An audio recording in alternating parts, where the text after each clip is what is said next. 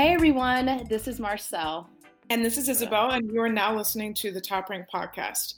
For any new listeners, our podcast is an exploratory research platform centered on individuals of diverse backgrounds who are driving, shaping, and challenging their fields and the world around them.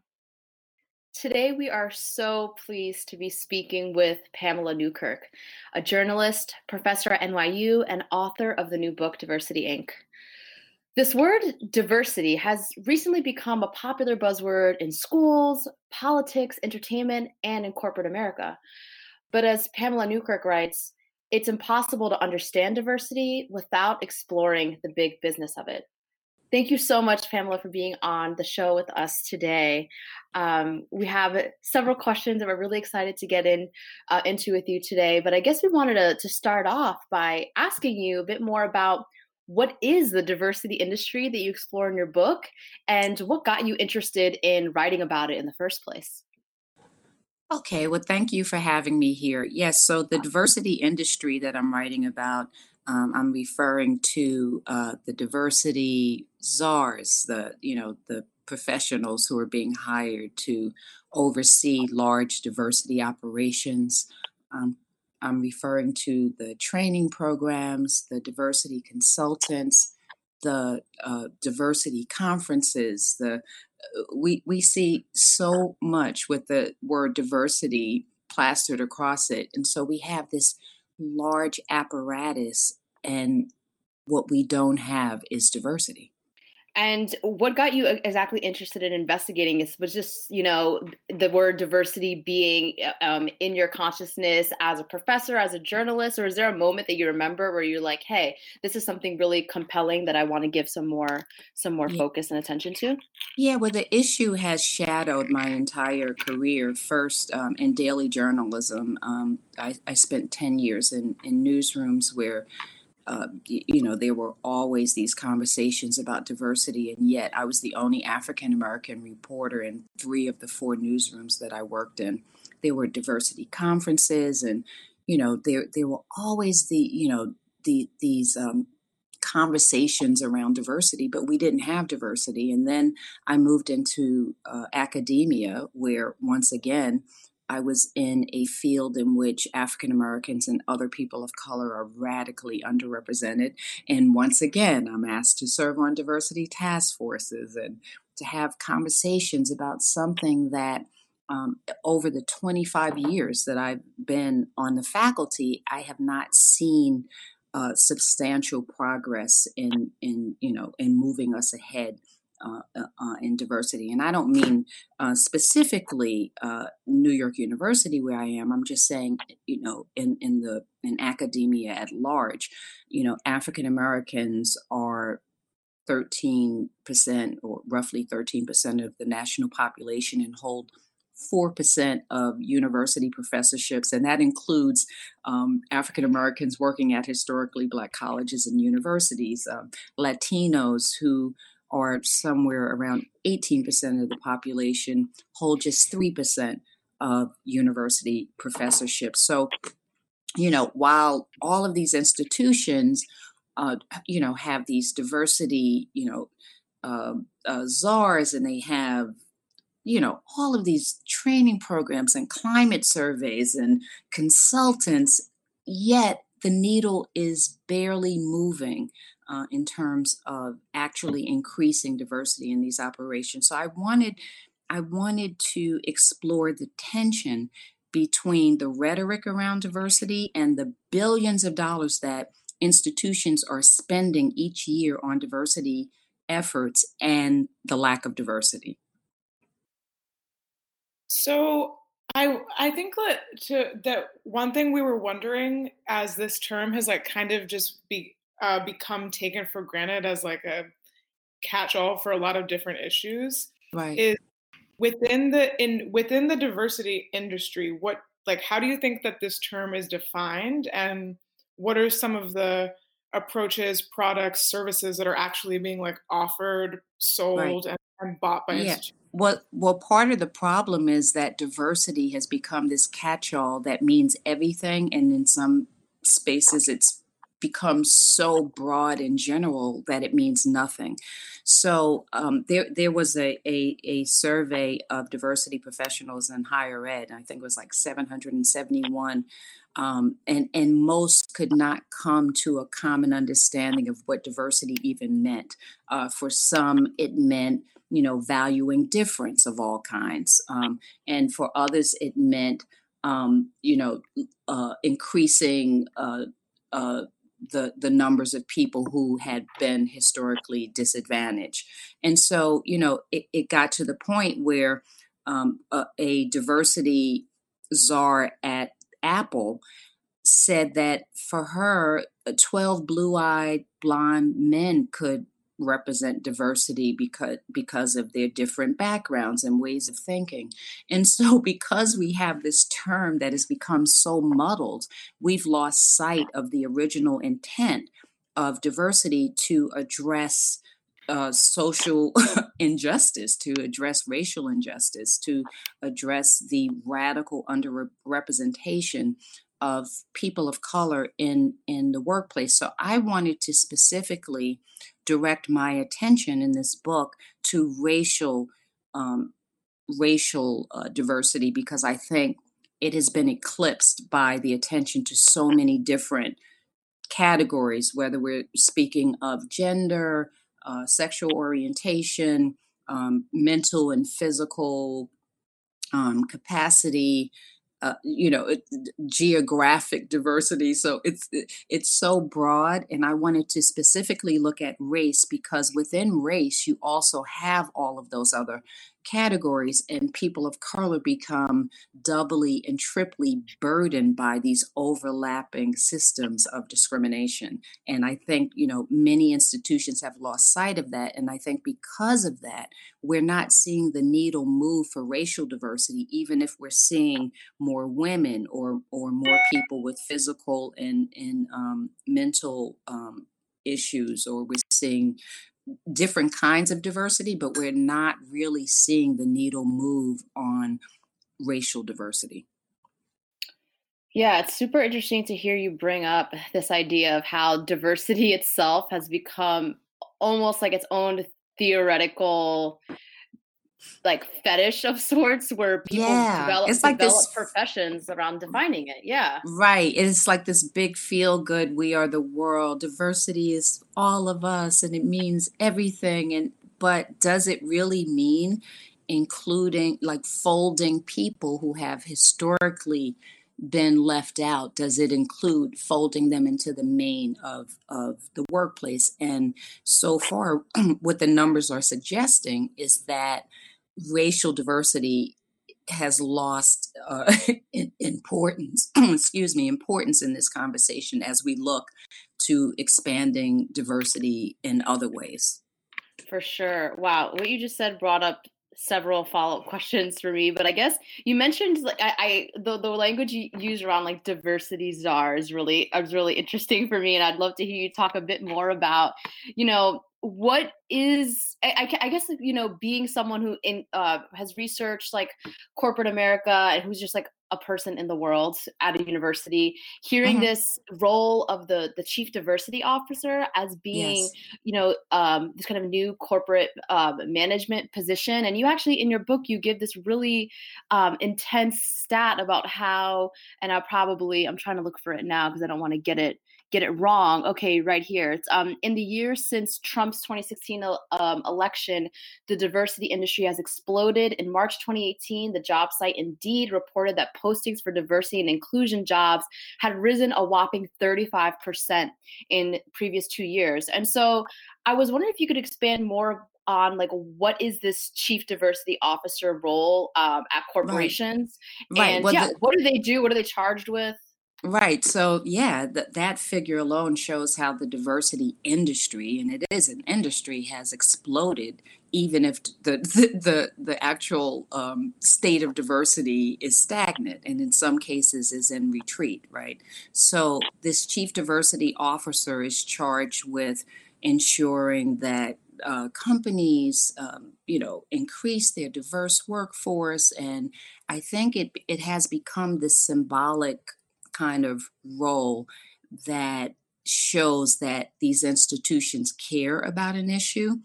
But in speaking to many of the people who hold that position, they feel pretty marginalized within the institutions that they serve, and oftentimes the role is filled by people from marginalized groups. So oftentimes the chief diversity officer will be a person of color, or would be a woman, or will be from LGBTQ background. So it has become this position of marginalized people holding this marginalized position that often does not have the kind of gravitas within the institution that one would think.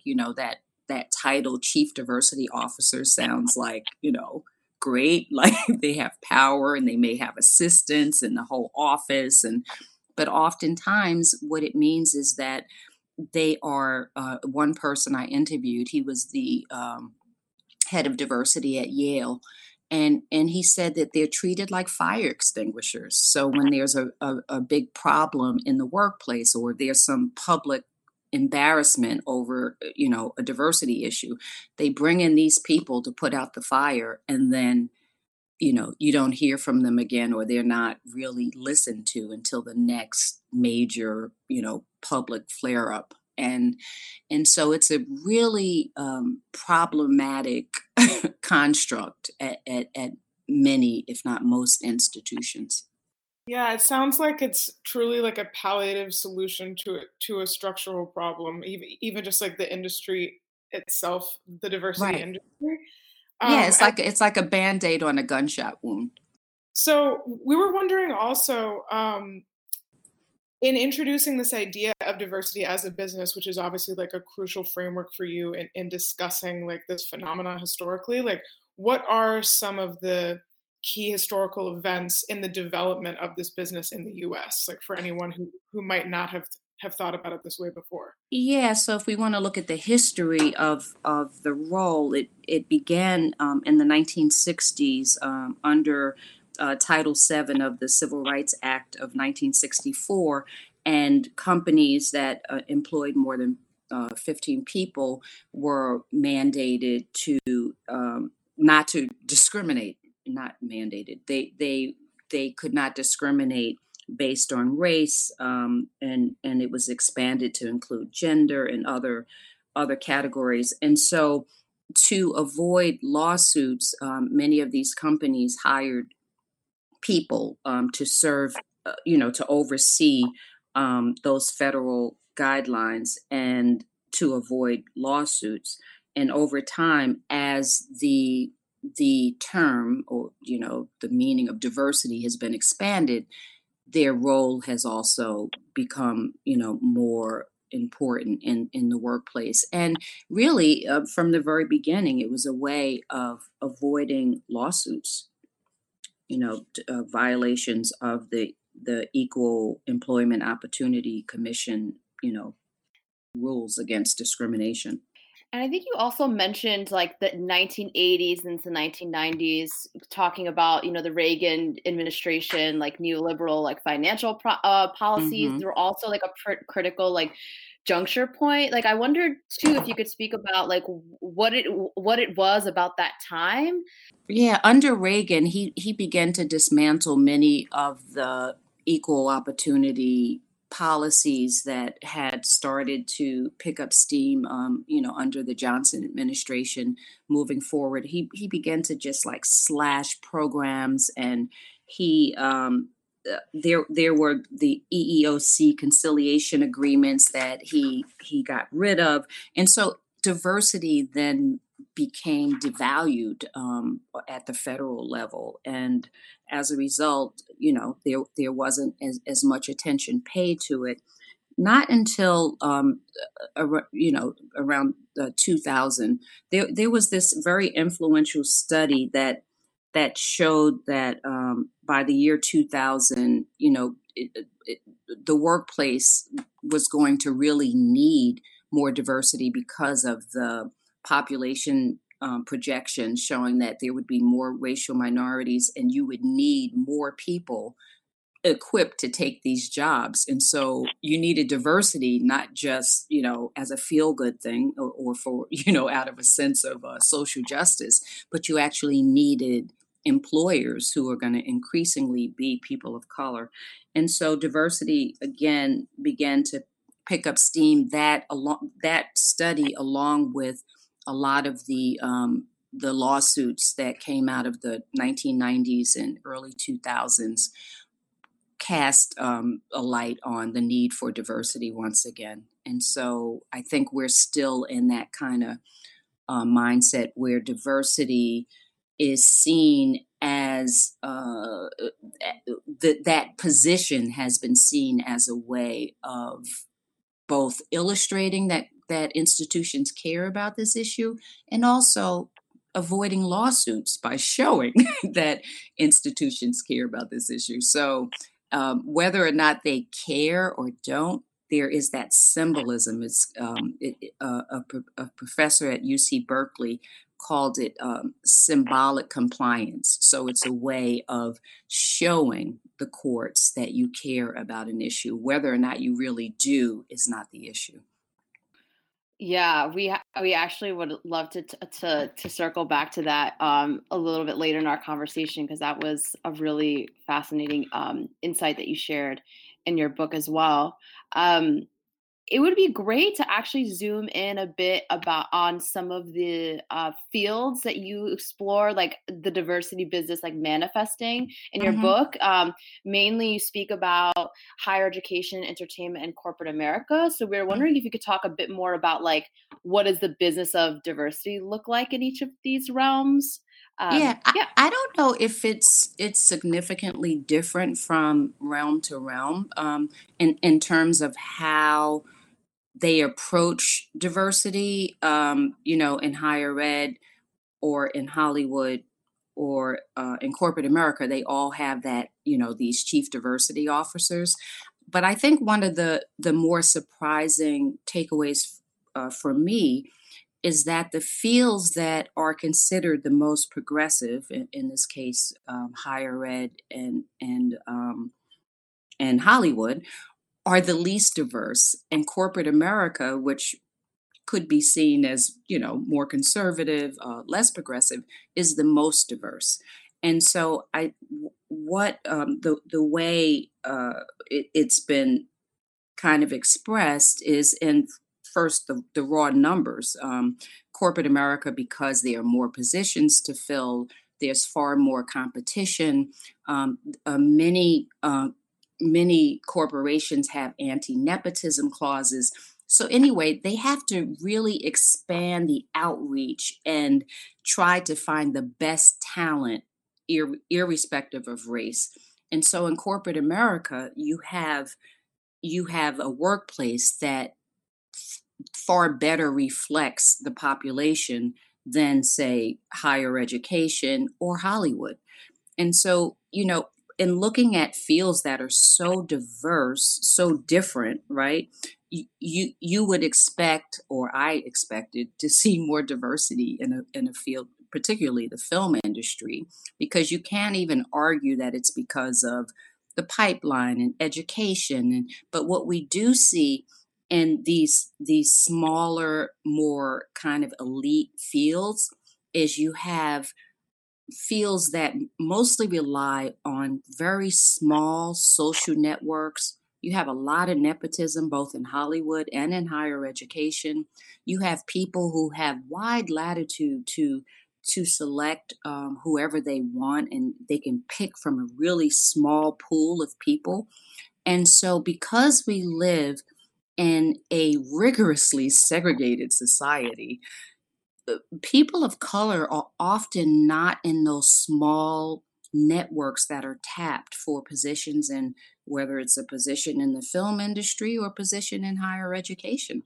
And because corporate America has to fan out more broadly to find talent, and there are clauses against nepotism and other things, you end up with more diversity. Just based on the business principles and the bottom line that drives corporate America as opposed to the film industry and in higher ed. So higher ed, it's like very, you have a search committee that has really wide latitude in determining who do we want. It's like these people are like handpicked, and so typically the candidate pool mirrors the values, the social worlds, the worldviews of the search committee. And the search committee is typically overwhelmingly white because the academy is overwhelmingly white. So you have these self-replicating, situations that keep diversity from flourishing in these smaller, more elite fields.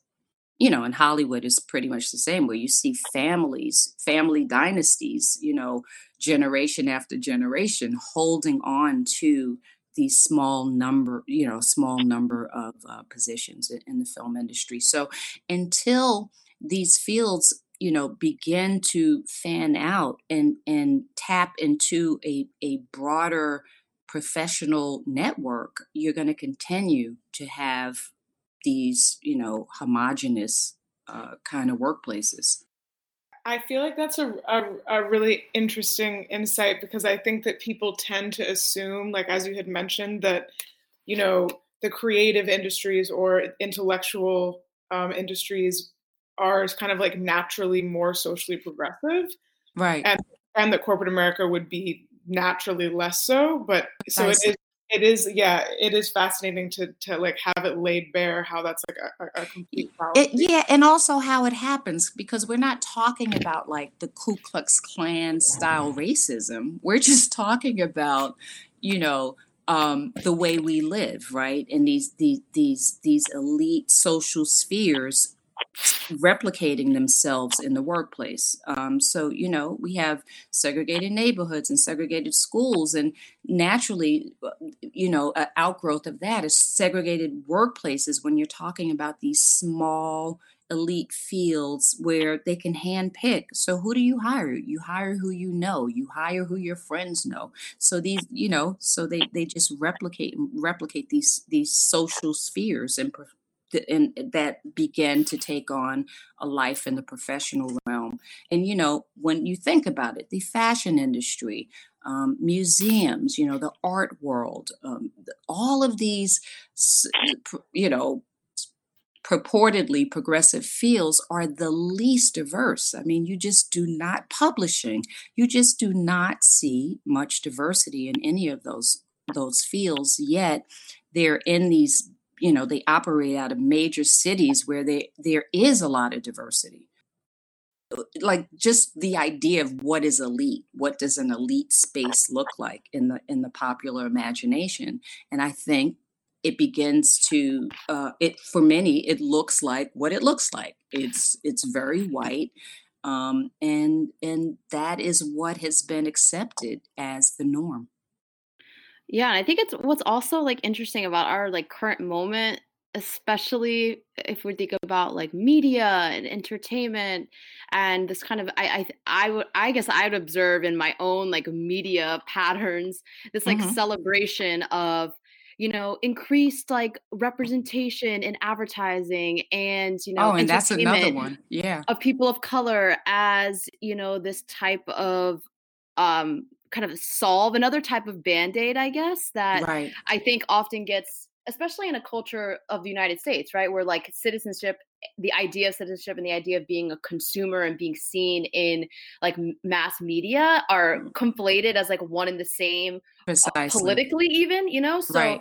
I feel like diversity discourse is leading us, I guess I'd argue, in this even more insidious realm where not only like the idea of diversity and celebrating difference just on the one hand only further normalizes like whiteness. Precisely. And everything that's being defined against it, Right. And it's interesting because I was at a party, yet another party in the publishing world where, there's almost no diversity in the room. They're going to stop inviting me to parties because I keep calling it out. But but anyway, so I was speaking to someone in publishing who it was a party for someone else's book, but I had brought the host a copy of my book. And this one person who works in publishing was in a corner, like reading my book throughout the party, right? And so Wow. at one point, he kind of corners me and he says, like, I know our numbers are not great in publishing, he said, but you have to admit we're publishing a far greater range of books about people of color. And, he goes on and tell me how like there are more children's books about, and I said, yeah, but who's getting to decide what books are being published, what authors are being published? Like you're still talking about a small group of overwhelmingly white people who are deciding what should be on the market. I said, don't you Right. think that's part of the problem? Even if you are, you know, every year you publish 10 more books by writers of color, what are those books and who's deciding? Exactly. So it kind of, as Isabel said before, it's just like this solve, this band-aid that's Mhm. like could be quite superficial and doesn't really get at the core structural issues, which is all about power, which people do not want to give up. And so Right. that's, I guess, my trouble with the diversity idea, especially being Mhm. someone who's been, a beneficiary of a lot of these, programs that try to be, interventions in structural inequalities. But I guess one of the big problems I have with the idea and the way it's been, industrialized, commodified, is that, yeah, difference. You spoke about even earlier in this conversation, like everyone in the industry is kind of deliberating about what diversity means, and it just means difference. But Right. what never is really kind of parsed and gotten to the core of are like the normative like structures that have been Right. in place for centuries now Right. that we just Right. take for granted as the norm and everyone else is different. And so that's why I really appreciate your work Precisely. doing, just trying to pick this all apart, because it basks, I think, while the intentions are good, although it doesn't have to be always about like people's intentions, although that's, we could talk about the courts later and how they deal with that. Yeah, and Yeah, I'm not people's I'm not intentions as may be good. convinced as I'm not as convinced as you are that the intentions are always good either. Right. I'm cynical. I'm trying to be like a little bit forgiving. And as long as we get in that there are successful models, like I don't want to end by suggesting that this is just like a hopeless conversation. So we're curious to hear a bit more from you about what the outcomes of some of these diversity initiatives have been. Where do they succeed? Where do they fail? What is the range of how these Yeah, programs outcomes? well, one of the most compelling things that came out of my research and that other scholars have found is that most of the initiatives that have been adopted by institutions don't work. These training programs and climate surveys and all of the things that institutions are spending billions of dollars on each year, either they don't work, and or in some cases they have been shown to do more harm than good, that they actually trigger a backlash. There was a study that was done out of Harvard that showed that mandatory training, which many companies have been shown to trigger resentment among white males. And one of the most dispiriting parts of the study showed that these efforts actually hurt the populations that they're intended to help. 5 years after these training programs were initiated, the percentage of Black women and Asian men and women actually dropped. And so, Wow. you know, yet companies continue to do the same thing and expect different results. And if these programs work, they've been practiced now for years. Many law firms have been doing these training programs for 20, 30 years. And yet the percentage of law partners has remained unchanged. The percentage of, if these programs worked, we'd see the numbers moving, but we're really not seeing that. And so there have been a number of studies on the efficacy of these programs, and there's no compelling evidence that these programs work. And at best, um, any benefits last a day or two. I looked at a range of studies that have been done by the most elite institutions, and they're showing that these companies are continuing to spend so much money on something, and there's no evidence that these programs work. And I've seen in my own experience that they don't really help to change the way people think, and that they do cause a lot of discomfort in the workplace among people of color and among whites. So why do we do this instead of what one of the people I interviewed, Cyrus Murray, who litigated two landmark discrimination lawsuits against Texaco and Coca-Cola. He calls most of these initiatives drive by diversity. So instead of like doing real interventions that actually, create change and get at the structural inequalities within these institutions, they do this kind of check a box, approach that doesn't move the needle. Yeah, what do these programs look like? Because I mean, I've heard a lot about like this unconscious bias testing, which to me always bugs me because it again uses this like seemingly like objective scientific way of assessing, prejudice, but kind of relegates it to like an very individual like cognitive like mishap rather than like a dispersed entrenched system. Right. So what do these interventions typically look like? Are they workshops? Are they speeches? Yeah, like, what are workshops, they're films, they're conversations, they're one of the more popular ones was the blue-eyed, brown-eyed study where, kids with blue eyes were kind of demonized, and then they switched it, and the kids with brown eyes were demonized, just to show how it feels and what, how easy it is, how random, prejudice can be, and who the targets are.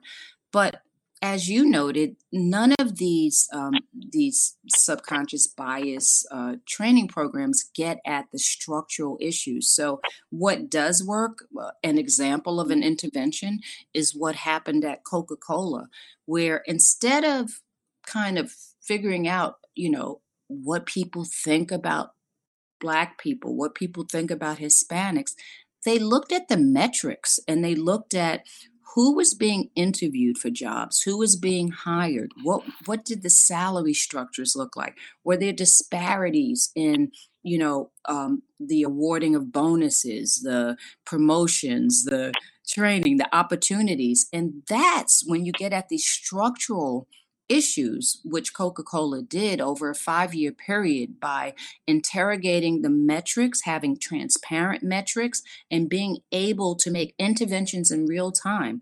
So before a job was even offered, they're questioning the managers. Well, who was interviewed? Like, what did your pool look like before a job offer was made? Is the salary in line with other people? Are there disparities along racial lines, along gender lines? So they were true interventions that over time were able to get at the structural inequalities in the workplace. To also piggyback on what Marcel said and on your answer, I before I transition into the next question, which relates to all of this, I think it's also interesting that framing any kind of oppression, in this case, issues of racism, in terms of individual actors, is itself like a liberal tactic. Right, because instead of asking whether or not my coworkers like Black people, should we not instead look at whether or not there are structural inequalities in the workplace that are preventing that institution from embracing diversity in their candidate pools, and their promotions, and in the salary structure? Like, That is what people of color would be most concerned about, Right. whether or not there was equality, not whether or not you like Black people, because that is not nearly as important than Like, whether or I have a not. black friend. Right, Like, it's exactly. Yeah. Some of my equivalent to that best kind of thing. friends, right. So that is so much less.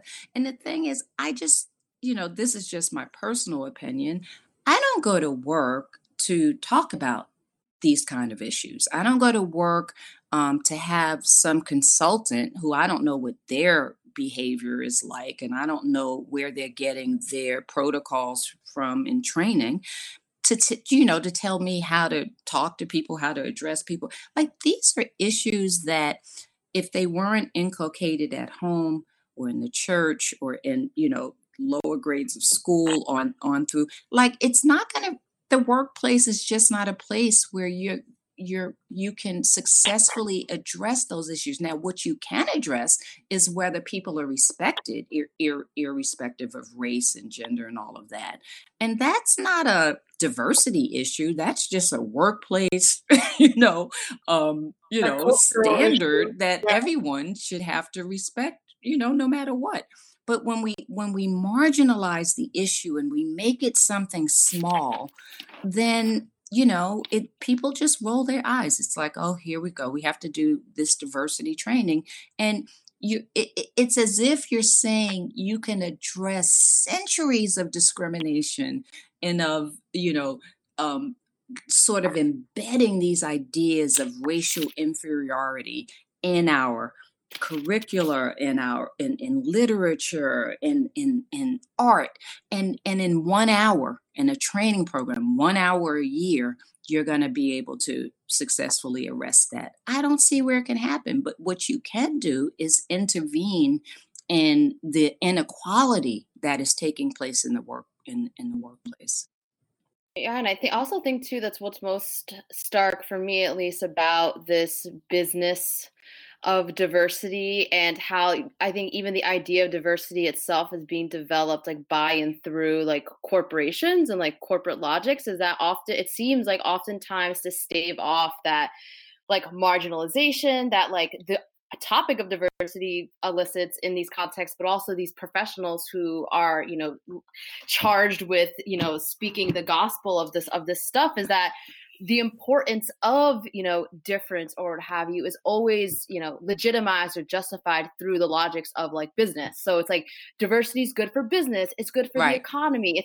So it gets right. I think it gets at the heart of like the moral and political crisis that is like neoliberal capitalism in the first place, which is that Precisely. like Instead of for looking, yeah, right. We're not looking at the moral imperative. We're looking at all of these other reasons, right, to right. justify it. But we're not looking at, just basic, the country model, e pluribus unum, out of many one, and like all of these, ideals that we hold this country to, and yet when it comes to the social justice of integrating people of color into the main of American life, there's always a backlash to that. So we have to kind of like add all of these other things around it to cover up to cover up, the main issue of injustice, of racial discrimination. Like,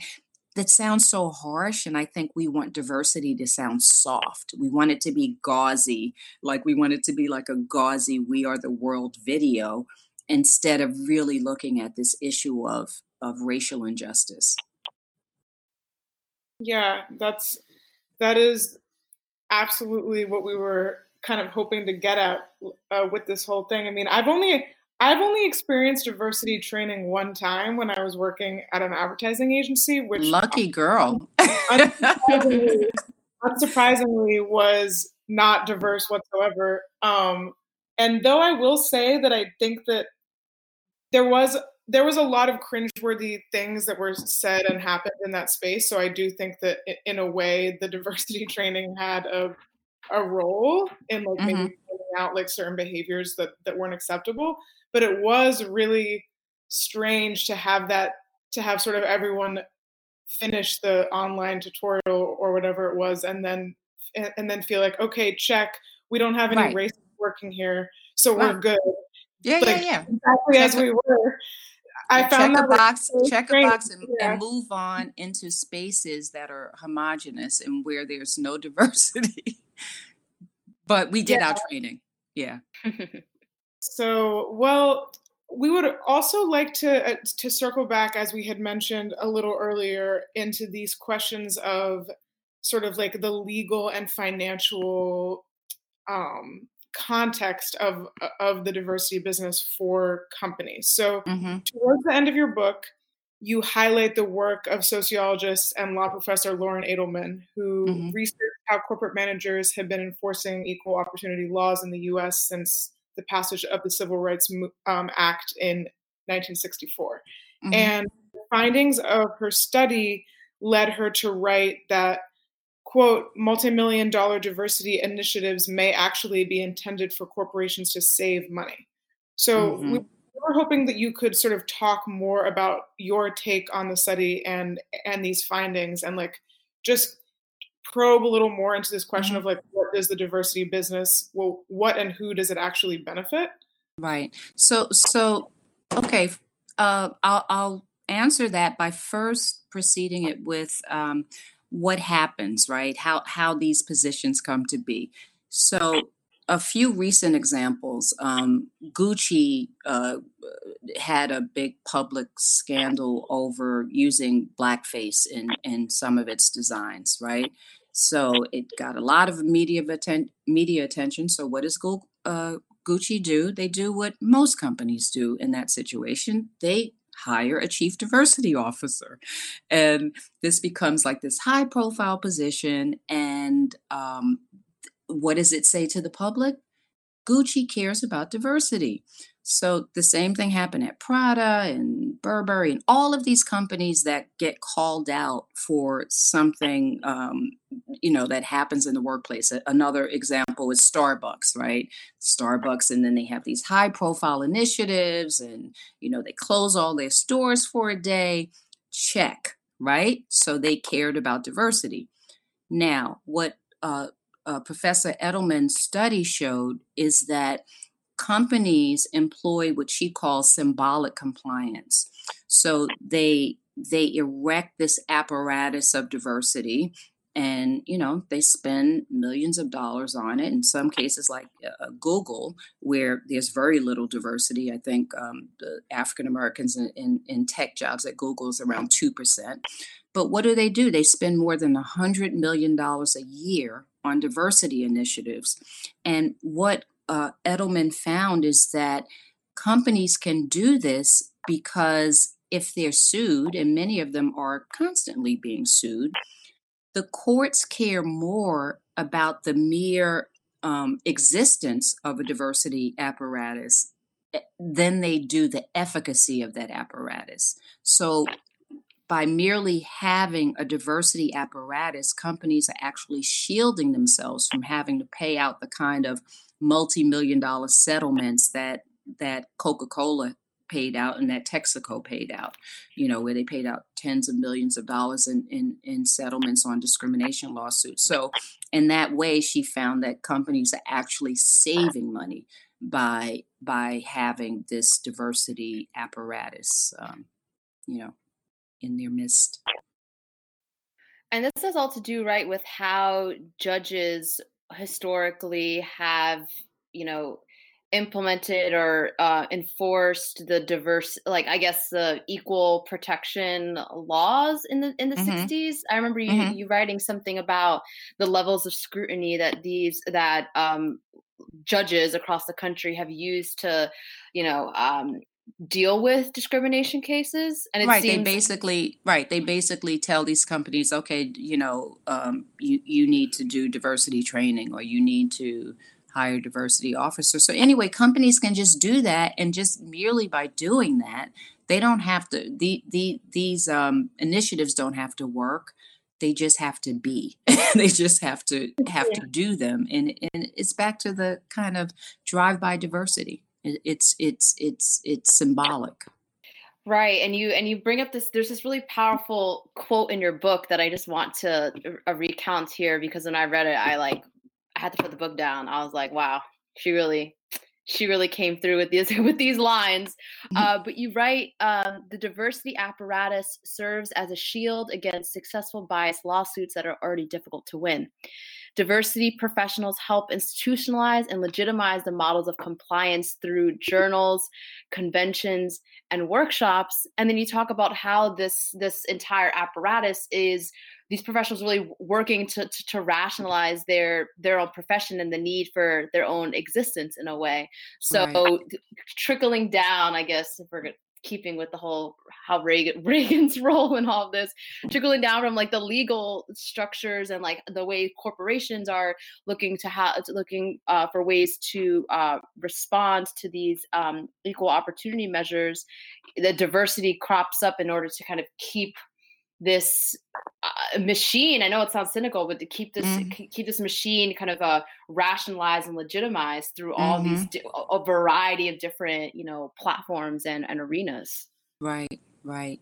Yeah, I mean, it sounds pretty cynical, but it's also, I mean, it makes sense that major institutions would want to protect themselves. And if courts don't really pay attention to the efficacy of the initiatives, then why would they bother? You know, they do what they have to do to protect themselves. And what Edelman says is if courts began to really look under the hood and look at what is actually taking place and whether it's working, only then would companies be kind of pressured to do more than have symbolic compliance.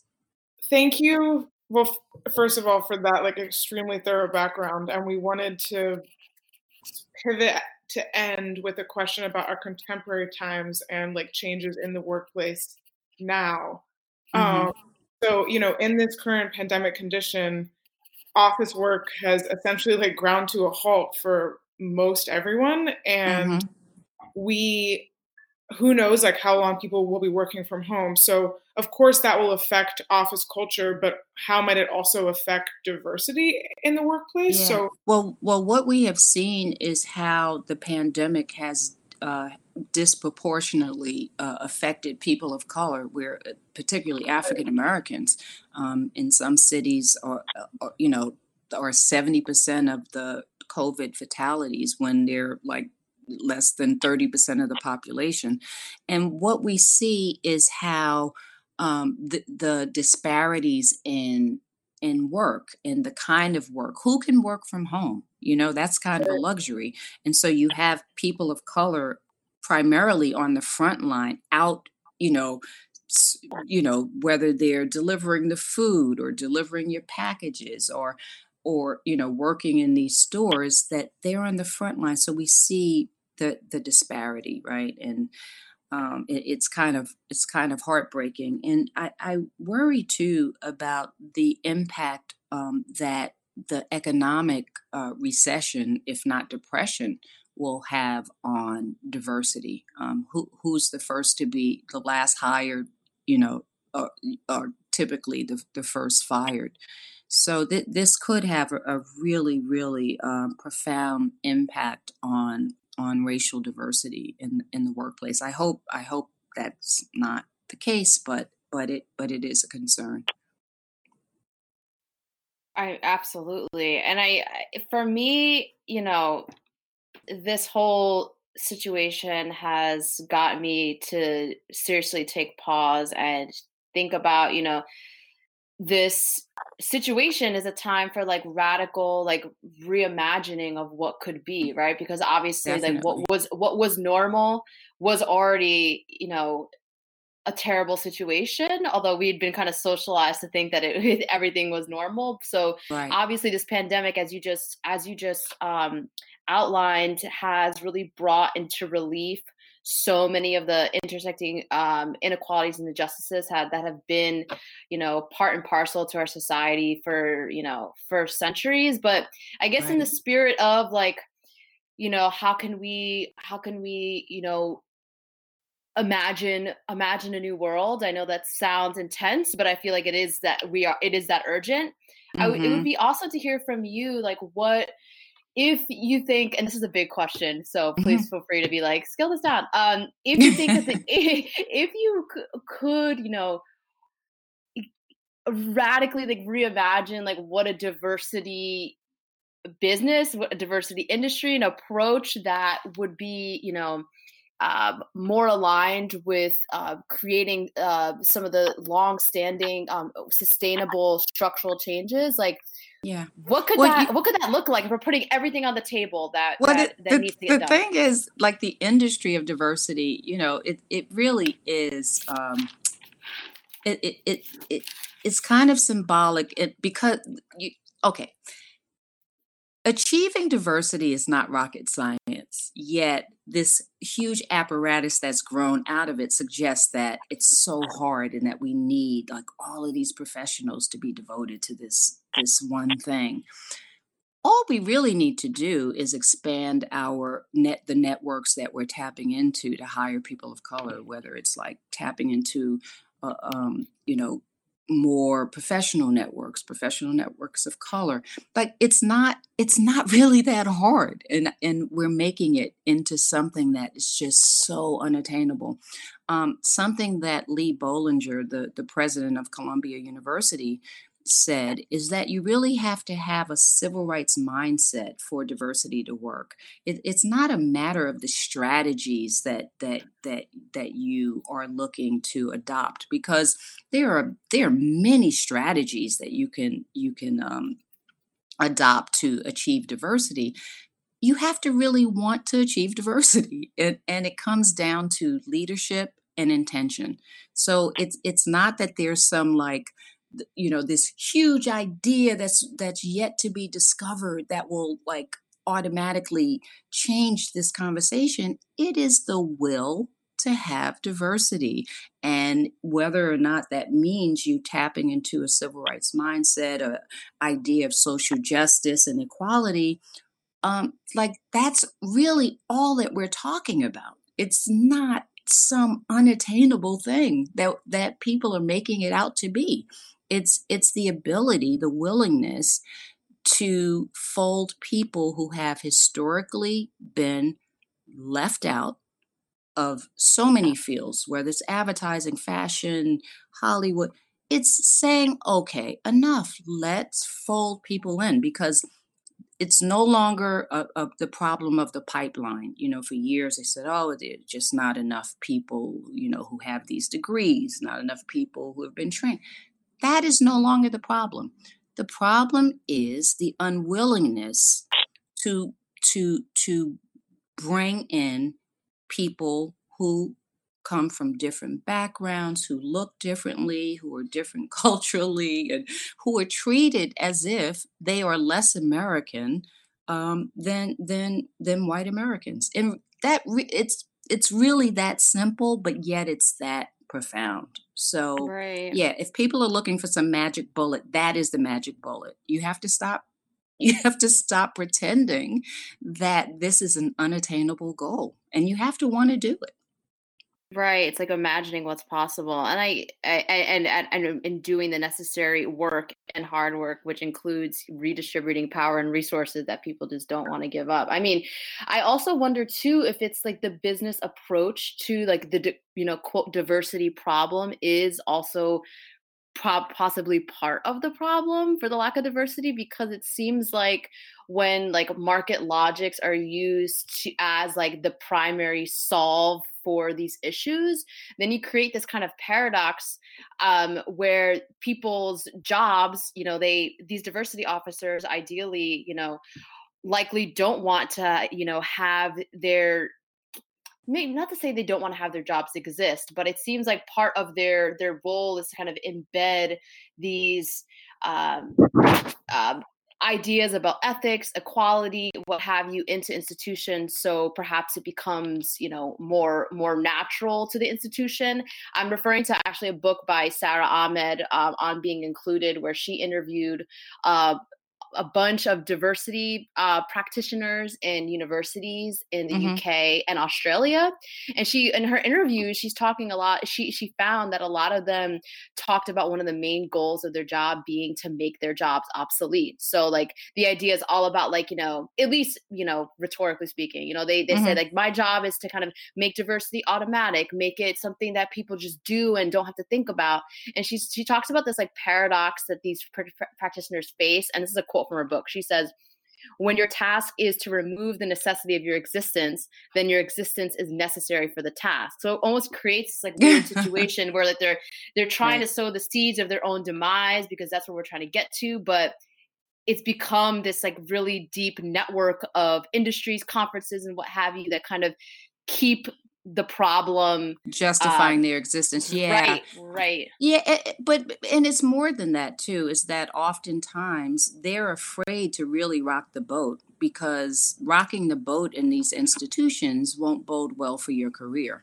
And so they're in these positions where they are agents of change, and yet they're afraid to assert what needs to happen to bring about that change.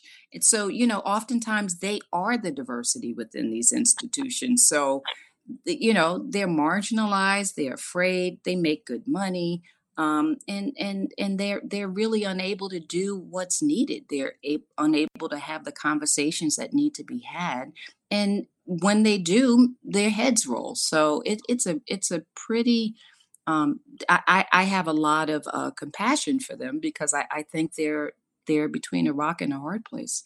Isabel, I think that's all our questions, right?